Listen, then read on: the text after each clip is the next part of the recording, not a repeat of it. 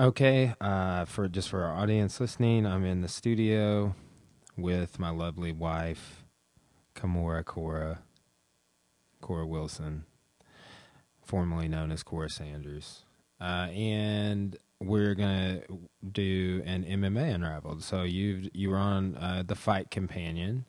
We did a UFC 222 Fight Companion. And you and I have done some other, we did like one other podcast together in the beginning. Black Mirror. Yeah, which is a crazy awesome show. But so today we're going to just talk about you and martial arts, right? So what, other than, so we got together and you didn't do any training or anything before that. And we've been together for a while before you got into training. But what do you feel like initially got you wanting to train and wanting to stay training? Well, it's a really uninspiring story. Because I was working at the front desk with you. Well, it's like I wanted to train, kind of, but because I was so unathletic, I didn't want to train because that's really embarrassing. So when I was selling memberships, I was like, how can I be telling people you should join Forza and do kickboxing? Kickboxing's great. You're going to love it. And then not train kickboxing. So, that's when I was like, man, if I'm going to sell these memberships, I have to do this. So I remember, there was only one girl at the time that was really kickboxing. It was, Ian McLeod's wife. Jennifer? Yeah, I know who you're talking about. And she was training, and she was even sparring and stuff. And I wasn't brave enough to make myself vulnerable yet because I didn't feel athletic enough. So, I wanted to sell memberships. So I started training martial arts. So why did you feel like you were unathletic? Because pretty much everybody now thinks you're a total savage. And I was just talking on the very end of the last podcast. I was telling the audience to watch your last MMA fight.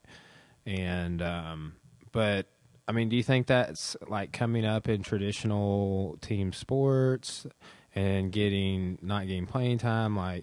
Because I know that you and I obviously. Have talked in the past about those types of things, but why do you feel like you felt that way about yourself?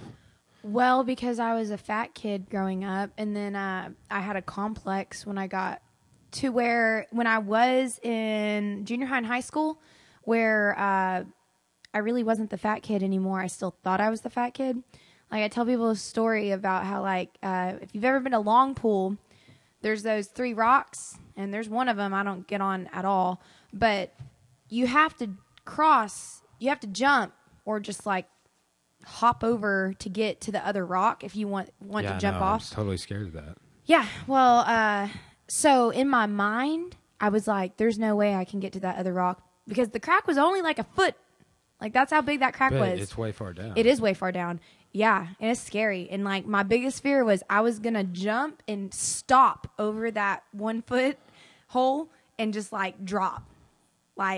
There was no, in my head, I just pictured myself just quite literally jumping in the air. Do you remember when we went to Hollywood and Sharpie couldn't walk out on that? Yeah. And then he jumped out of an airplane a year later? Yeah, crazy. Wow.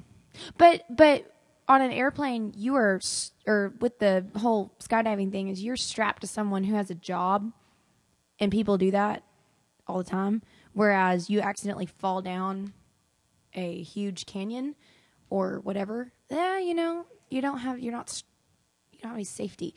But anyway, so, I thought I was the fat kid that still couldn't move her body. But yes, the only sport I ever played was basketball, and I wasn't good at it.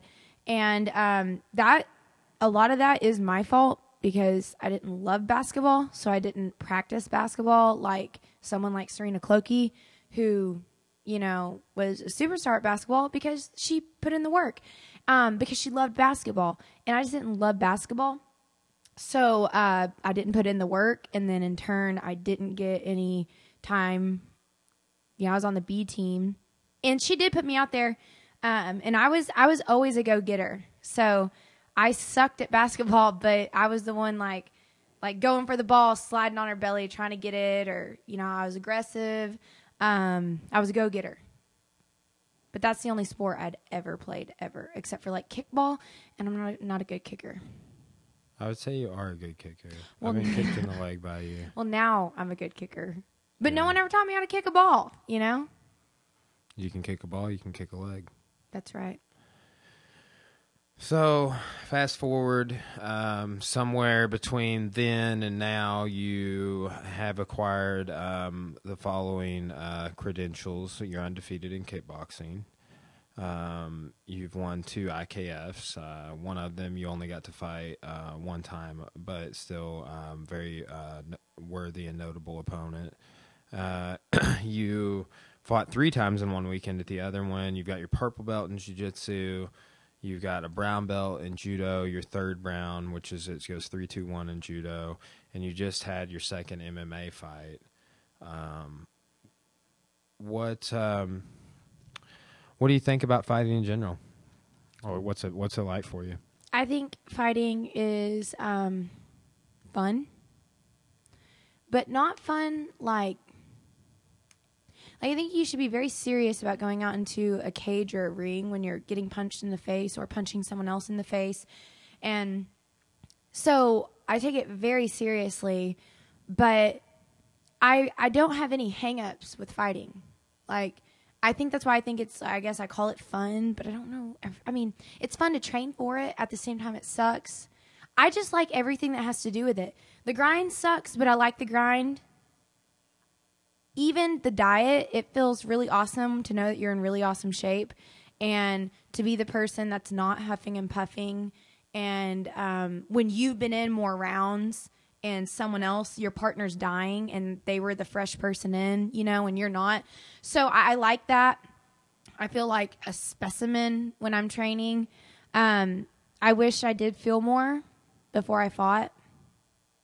I still don't know why or what the deal is with that, and if I should feel something.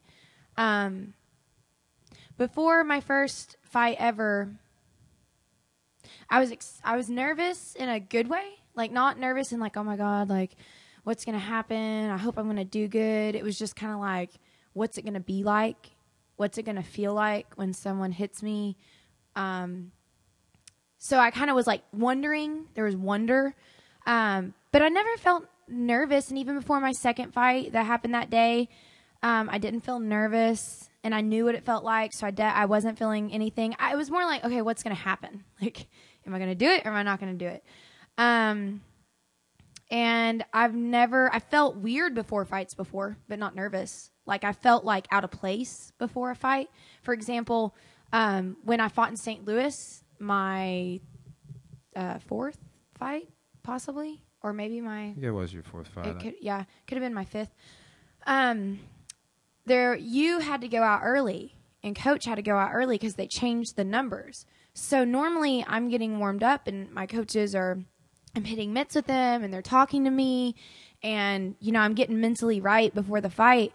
And instead, I'm alone in a hotel room with a guy sitting on a couch crying because he just lost his fight. And I'm like, okay, I guess I'll keep shadow boxing. And then I remember like walking out to get in the ring, and like I just see a pepperoni on the floor, and I'm like, Lumiere Casino, Yeah. St. Louis, baby. yeah. So I just like look down and see this pepperoni, and then I remember watching, and I think I can't remember, I think it was Freedom before me. Or was it Cortez? They both fought that night. Yeah, I can't Freedom remember. knocked his guy out super bad, and it was a hometown boy, and they didn't want to stop the fight, and they let him take Yeah, that tons was. of abuse. I guess that was the one because I I, thought think you Cortez watched got it. moved to first, so I did watch it. Yeah. That was the fight. So I got to see Freedom win, and then it was like you guys literally went from the cage back to me, and then I was in the ring, and it was just kind of like all weird. But I never felt nervous. It was just kind of like okay. It was kind of weird because they walked us from the hotel over that skywalk, and The then, skywalk is where I yeah. saw the pepperoni. Yeah, Yeah. that's like right next to the arch. I would like to go back to St. Louis. I feel like that was a really miserable trip for me because I went up there and I was cutting weight, and I was very uncomfortable when I was sitting in Dring's truck. I was in between these two fighters, and I was on like the seat in the back seat of his truck, and like it was kind of raised a little bit, so I had to like keep my balance on it because I was tired and kind of weak, and I didn't want to flop over on Cortez, and I didn't want to flop on Freedom because like those two, you know, and everyone was asleep, so I just listened to Dring talk on the phone for 5-6 hours. Legit times. That's the grind of which you speak. Yeah. The road. And then when we got there, I feel like it was snowing. It was snowy it during snowed that like time. all the way up there, I think. Yeah. Both times. Because remember we went to St. Louis one time and you didn't go, but I think Sharpie and Oh, yeah. That night you guys had trouble getting Cortez. home when you did get back to Little Sharpie Rock. and Cortez and maybe Freedom all fought again. But I think I know maybe Cortez Sharpie for sure did because you wrapped him and stuff. Yeah. Yeah, I gotta be teaching Josh how to wrap hands this weekend. Mentioned this on the last podcast, so this will be the first fight card that we're gonna have. Like someone. So if you look at our 3 people we have this weekend that are competing, Tim just does boxing. He's boxing. Judah just pretty much does kickboxing. He's dabbled a little bit in MMA, but he doesn't come to any jiu-jitsu classes. He's kickboxing, and Damon's fighting MMA. So, All 3 on the same card. That's pretty cool. So, 360 fights. Yeah. I'm sure there'll be some sort of streaming capability for you to take advantage of. That's going on this Saturday. So, so you just fought. That's kind of I wanted to talk to you about that. What? Okay, so your second MMA fight.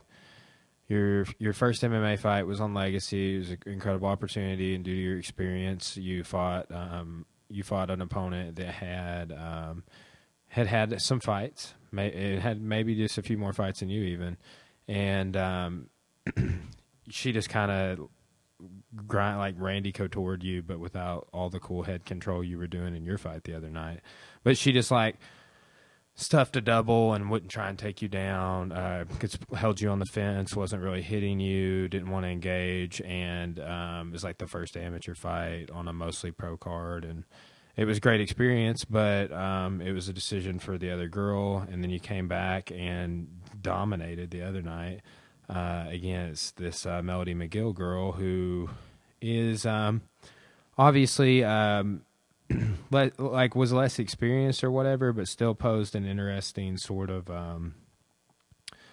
puzzle, right? Because it's like she was jiu-jitsu blue belt, didn't know a ton about her other than she's real strong. She's doing like American Ninja Warrior.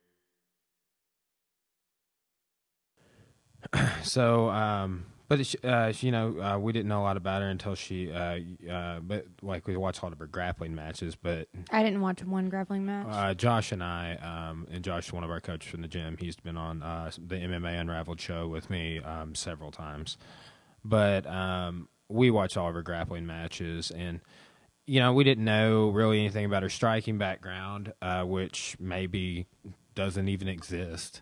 That's still a question. Yeah, we still don't. Is she really a southpaw? Or did she just decide to be one that day, Yeah, well, I felt like she stayed southpaw. No, she did. Every time. But if you're not a striker, I know, but are you choosing to stand in a jiu-jitsu base? Even Nathan Kirby commented on that. Like in like the second or third round, the commentator was like, "Oh, she's southpaw now," and I was like, "Oh, I thought she was southpaw the whole fight." She was. That's what I thought. I didn't notice her. He probably just didn't notice it in the get-go because I hit her and then that was it, and she shot. So, but yeah, I mean, I feel like I was the more experienced fighter, but and in my first fight, the other girl had more MMA experience, and it, Coach said, Master Dring, he was like, if there was one to lose, it needs to be that one. And because, I am an amateur and I feel like I am a good striker. I feel like I am good at jiu-jitsu, and I lost something that I hadn't put as much. I lost at the kind of wrestling cage work. And because I lost in that area only, it made us only work on it. I remember I fought on Friday, and we were back at the gym the next week, early morning practice, working the cage wall work.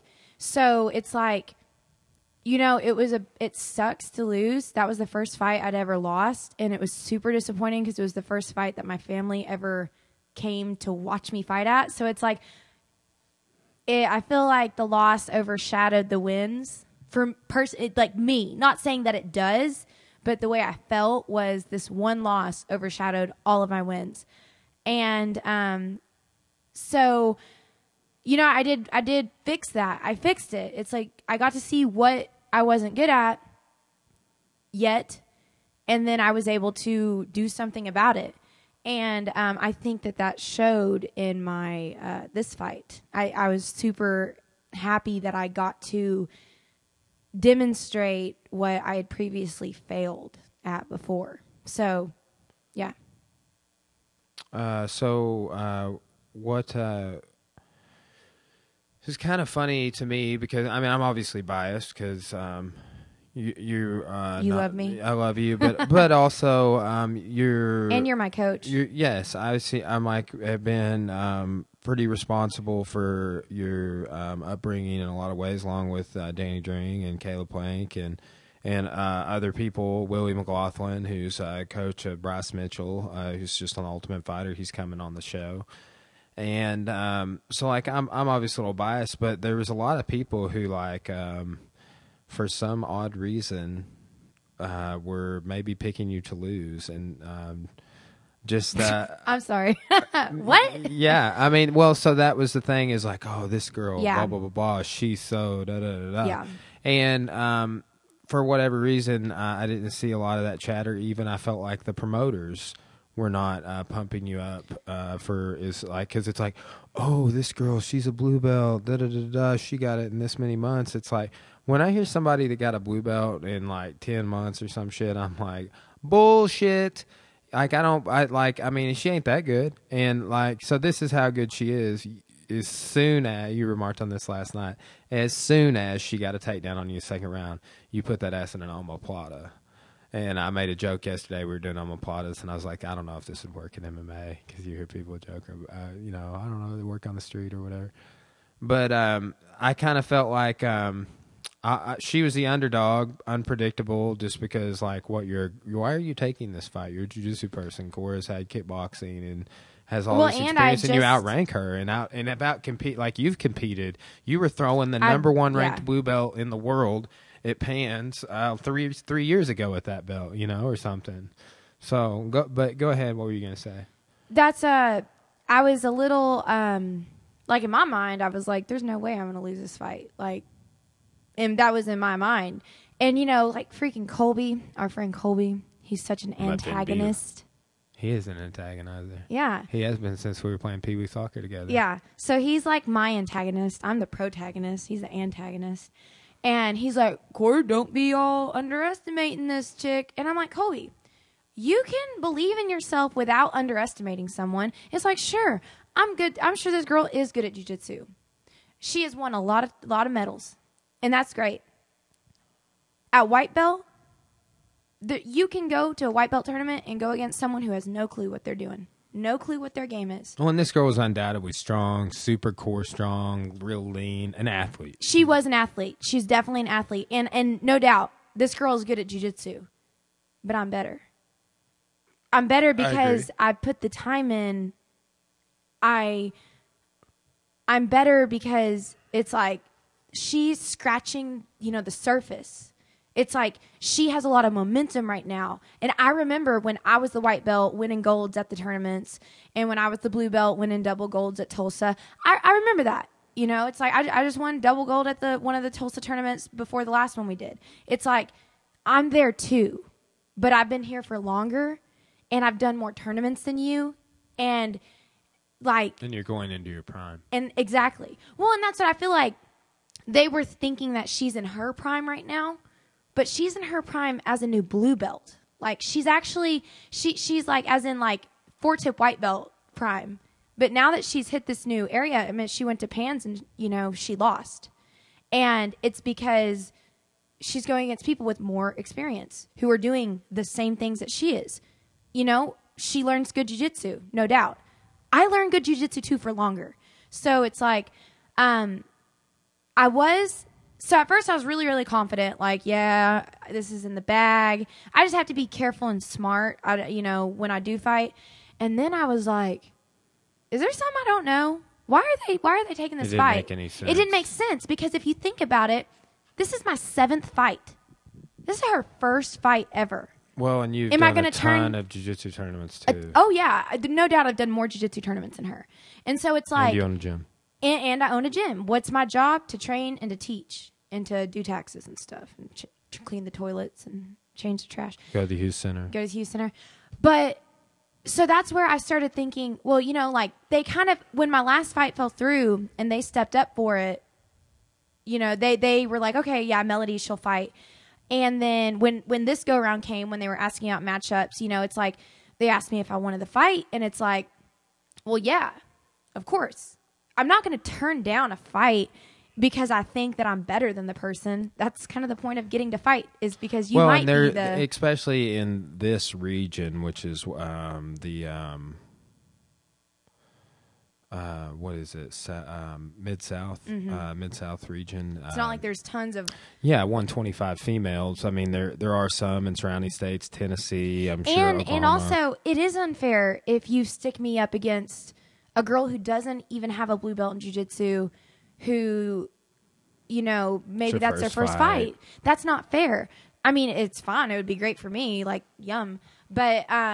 Melody, because she was a blue belt, it put her into the bracket where she could fight me and it not be bad or weird or even kind of unsafe, because I am a striker too. But it made the playing field a little bit more even, and it allowed me to get more experience too. So it's not like I was going to turn down the fight because I, was like, what? I'm like overqualified for this position. But, that kind of made me a little like, why are her coaches doing this? Like, is there something I don't know? Did she do boxing at another gym? Did she kickbox at another gym and then move? I wondered. But it didn't look like she did. It didn't. And it didn't look like, we watched her warm up a little bit, and it didn't look like she had any striking training, and it didn't look like the people warming her up knew how to hold mitts and things like that. Well, I guarantee you she never had a true, and who knows, I'm just guessing, but I guarantee you that she did not get to spar other fighters.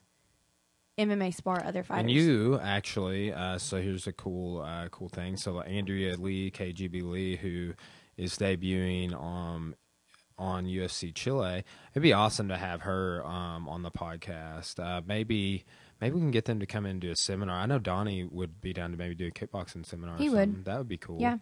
But so Andrea Lee, check her out. She's fought in Invicta, fought in Legacy, won IKFs.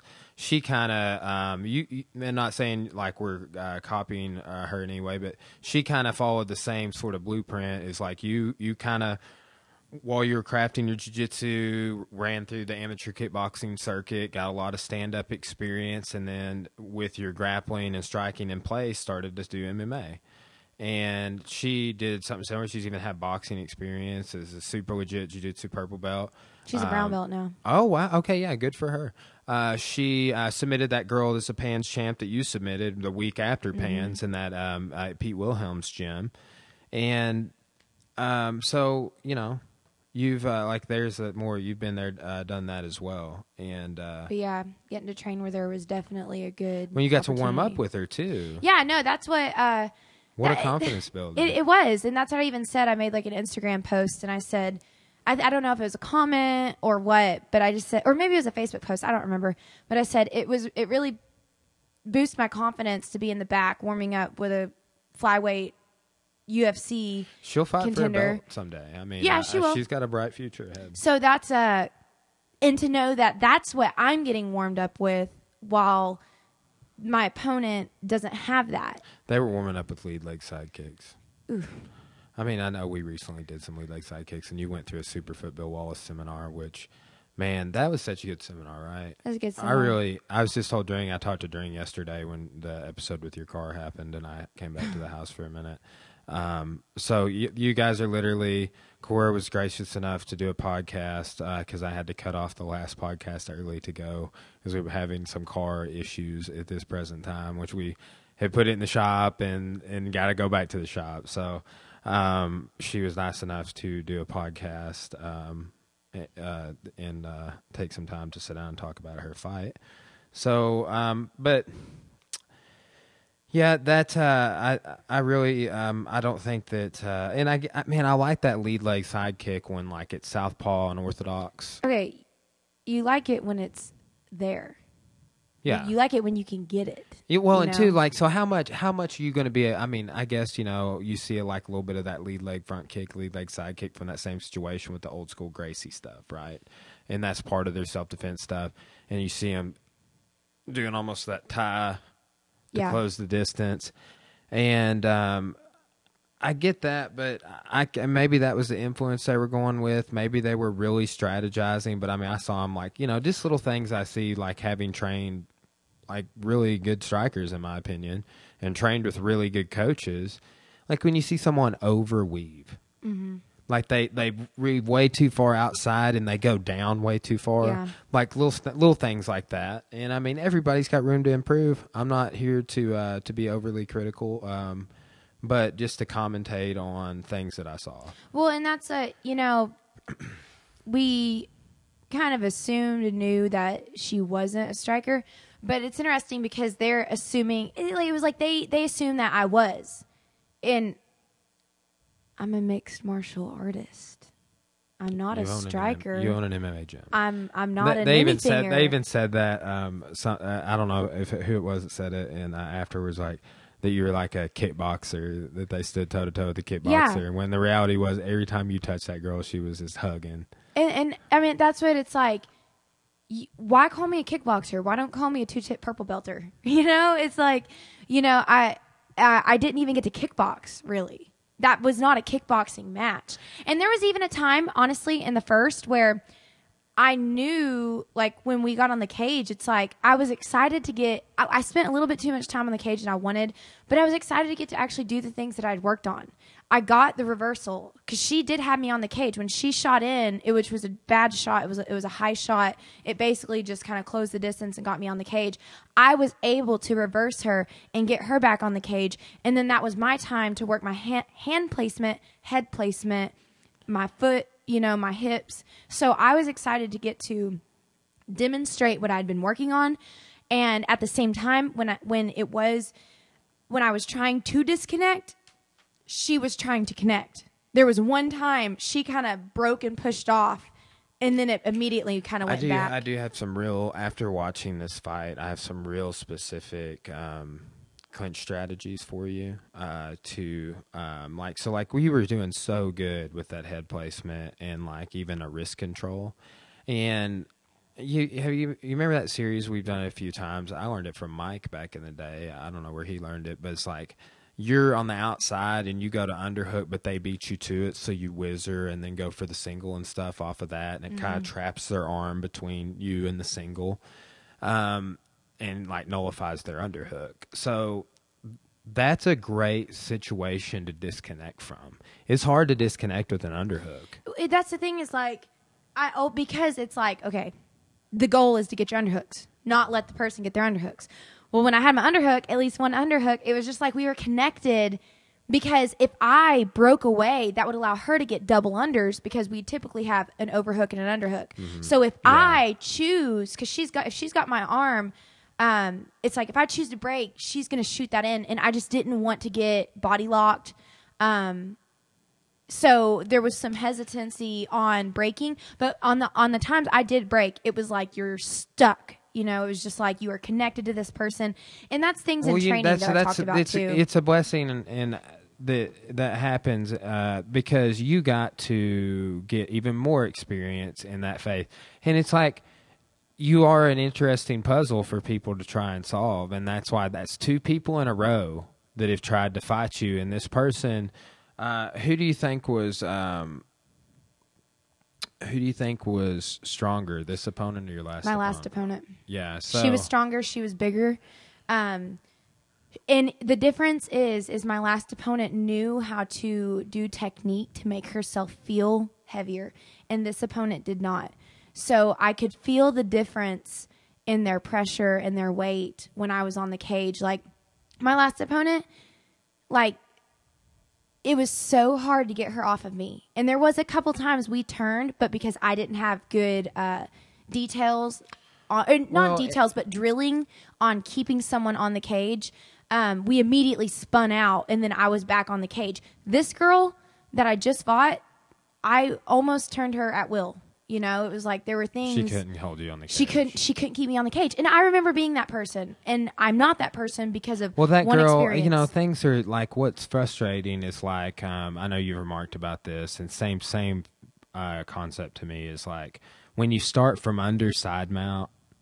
And the person's holding you down in side mount, and like starting in the bad spot. Because that, like, what screwed us on that first fight for your first MMA fight is that girl really wasn't trying for takedowns. No, not or at all. not even really striking a whole lot. So you didn't have a lot of opportunity to off balance or to pummel, and that was the most frustrating part. Is that due to amateur fight and it being early on the card is the same thing with this situation. And I was even queuing because that girl you dominated the first 2 rounds.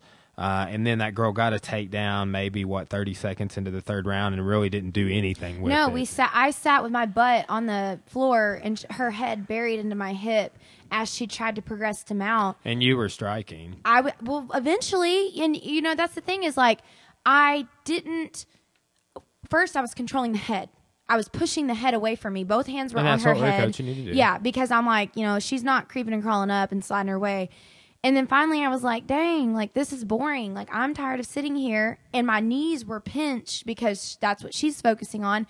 And I couldn't cage walk. I couldn't wall walk. It was like my legs are pinned and we're just sitting there. So eventually I was like, you know what? Forget this. Like I am not winning this round because like nothing's happening. So then that's when I just started beating the body, which I knew doesn't really hurt that bad in the position I was in, but it's points, it's striking, and it does make people nervous. It started making her work, too. Exactly. It created the space I needed to just stand up and base. Yeah, and crowd was cheering. The crowd, I feel like, was definitely my friend. Yeah, in which I had a lot of people there for me, but at the same time, afterwards, I had a lot of people coming up to me and showing me a lot of love. And, even going in there, like if you look at my record, like I was a 0-1 fighter.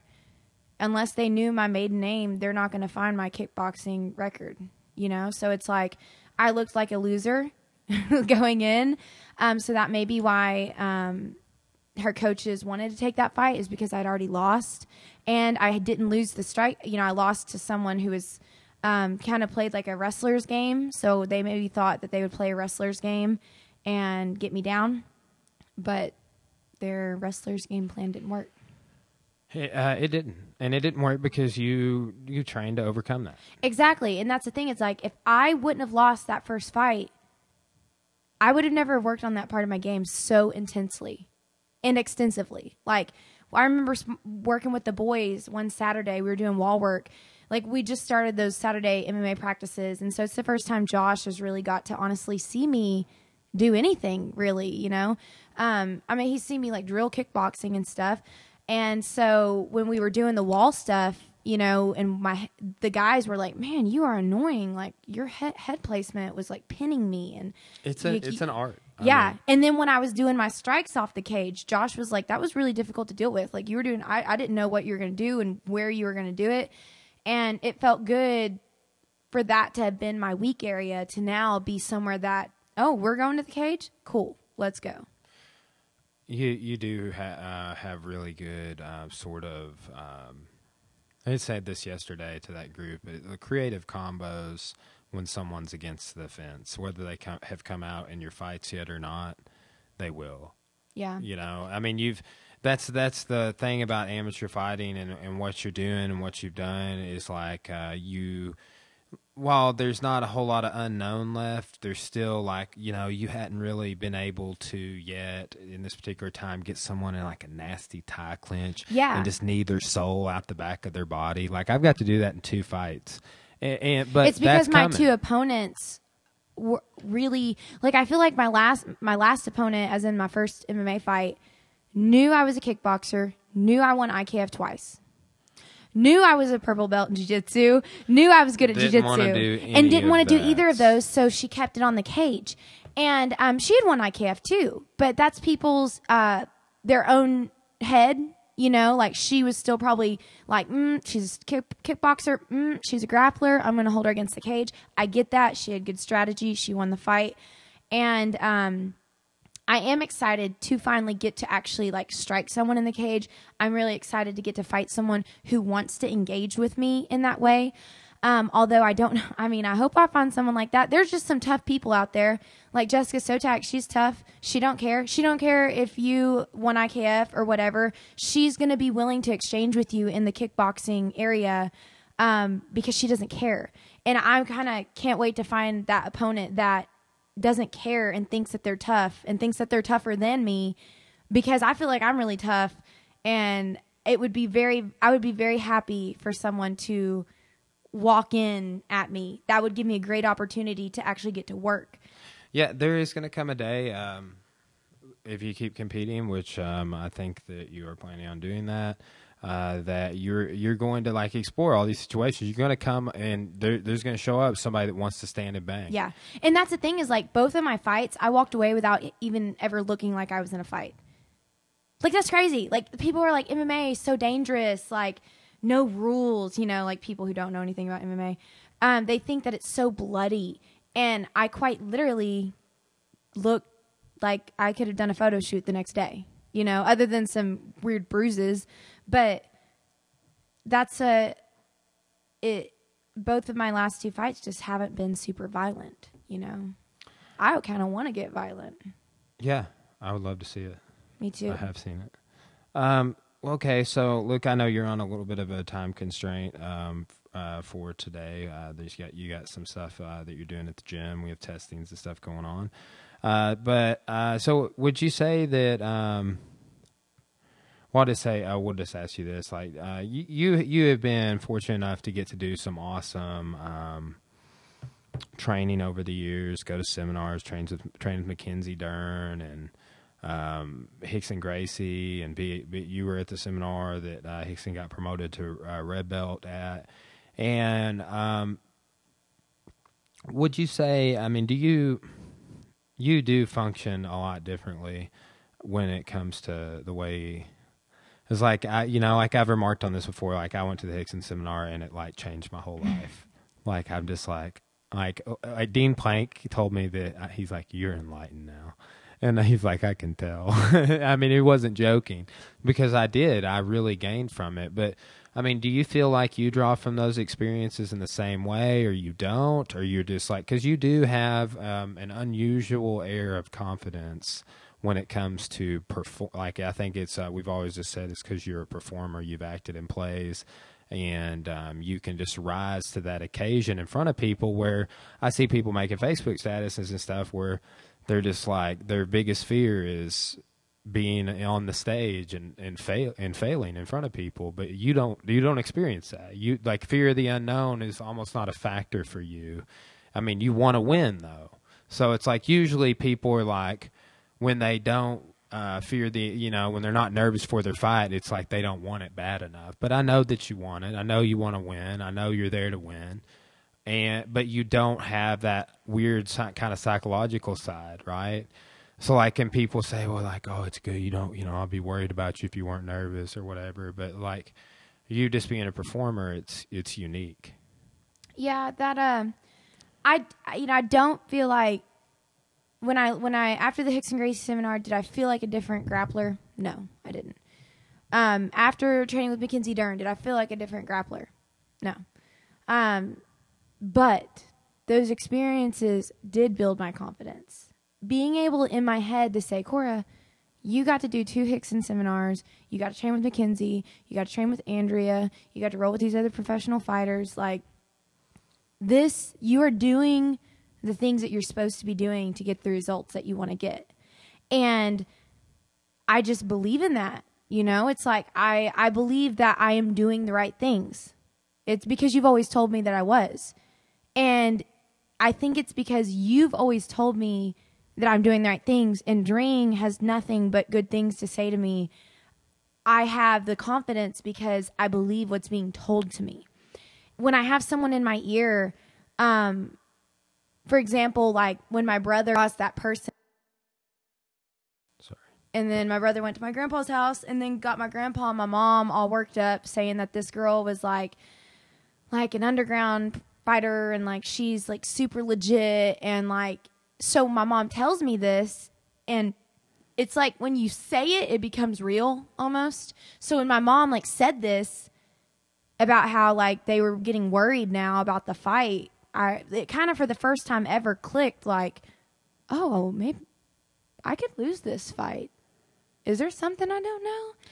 But then I was like, forget about it. No. We never underestimated this girl. We gave her due. It's an unpredictable. So I was talking to Josh about this earlier. Like, one thing as a coach, especially coaching a lot of amateurs, that I am learning more and more about, and it's more related to psychology than anything, is how to deal with unpredictability. Yeah. Well, and the thing is, it's like unpredictability is okay with me. Why? Because I do it all. Because I do jiu-jitsu and wrestling and judo and boxing and kickboxing and Muay Thai, like the clinch and the cage. Unpredictability is fine now because I know what to do in those situations. It's, do you know what to do when that time comes? And I think that that's what makes fighters good fighters, is because they have the right answer at the right time. You can have the right answer, but if you don't do it at the right time, it doesn't mean anything. And if you do the wrong answer, and I see a lot of fighters do really bad things, like, oh man, are you kidding me? Like, why would you ever do that?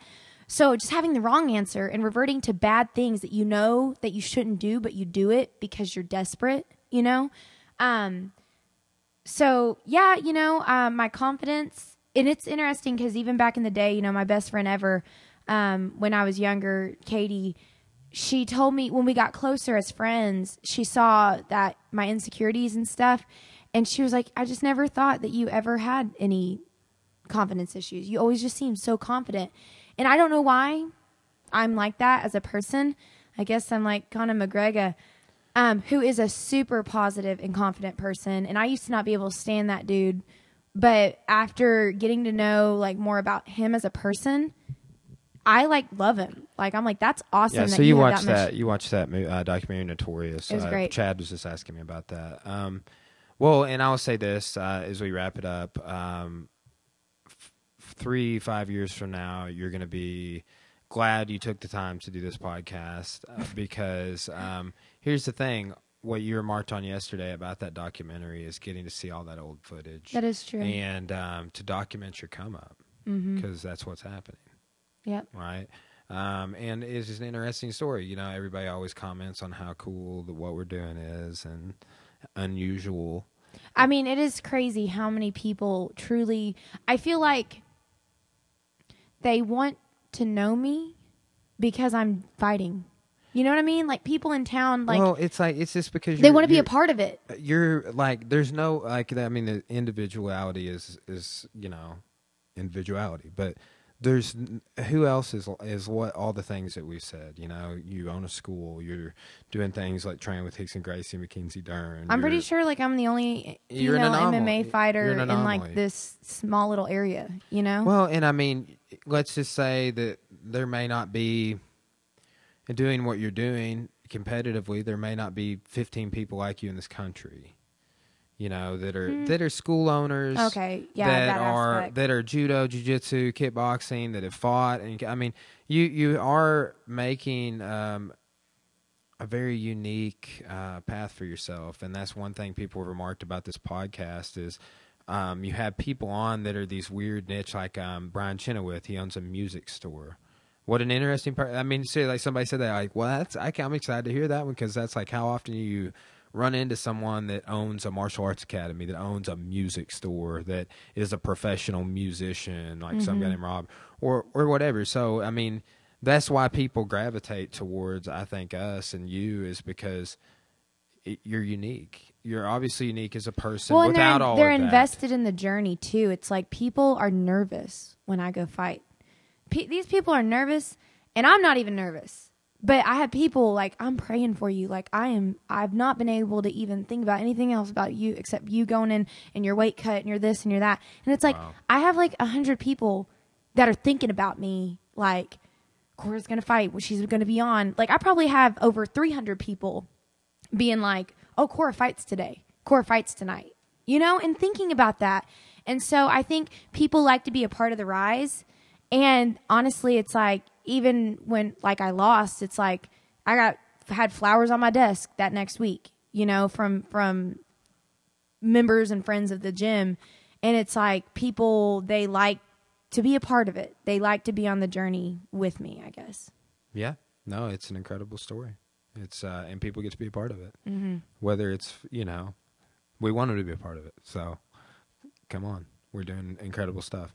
Well, thank you for coming on the podcast, which is conveniently located in the house in which you currently live. So, But I hear our dog crying. You poor pupper, man. I was plugged some guest spots on the last episode, Life Unraveled 20 with Chad Kersey. I've got some cool guests coming on next week and the week after, first couple weeks of April. And then also, we're going to have a local radio host, Hope Adair. I was just talking to her about coming on. So, Yeah, I went to high school with Hope. oh yeah, so she is from Clarksville. Is Yep. she dating Cody Butler? Yeah. Dude, I used to love that guy. Yeah. They're interested in the podcast too. Like he was excited, and she made a comment on one of my Instagram posts, and I like forgot what post it was. And never Was replied it back. recently? Because I just messaged her like yesterday. No, it wasn't super recent. It was right before you started. They were like, "Hey, we're excited." Here's why I'm happy too that she's coming on and that you're on right now is because like I'm trying to balance more female guests. You know, like I hate that most of the guests have been dudes, wide variety of dudes. Well, it's but, because you're a man and you have a bunch of man friends. It's not like you hang out with a bunch of females. well, all the too, time. yeah. And I was You could have Evelyn on. fucking shit. Yeah. Well, that would be fun. But yeah, so It would be fun. We should do like a double, like talking about IKF stuff. That would be fun. That would be cool. And the guy that covered your IKF story on YouTube, Mhm. that Yeah. video's on YouTube, he's going to come on Tuesday, I think it is. Uh-huh. So, all right. Well, thanks for listening, everybody. Keep following. Trying to put 5 podcasts out a week. Look for some other content coming out this week, and we'll see y'all on the flip side. Bye. Hear y'all on the flip side. All right. Bye.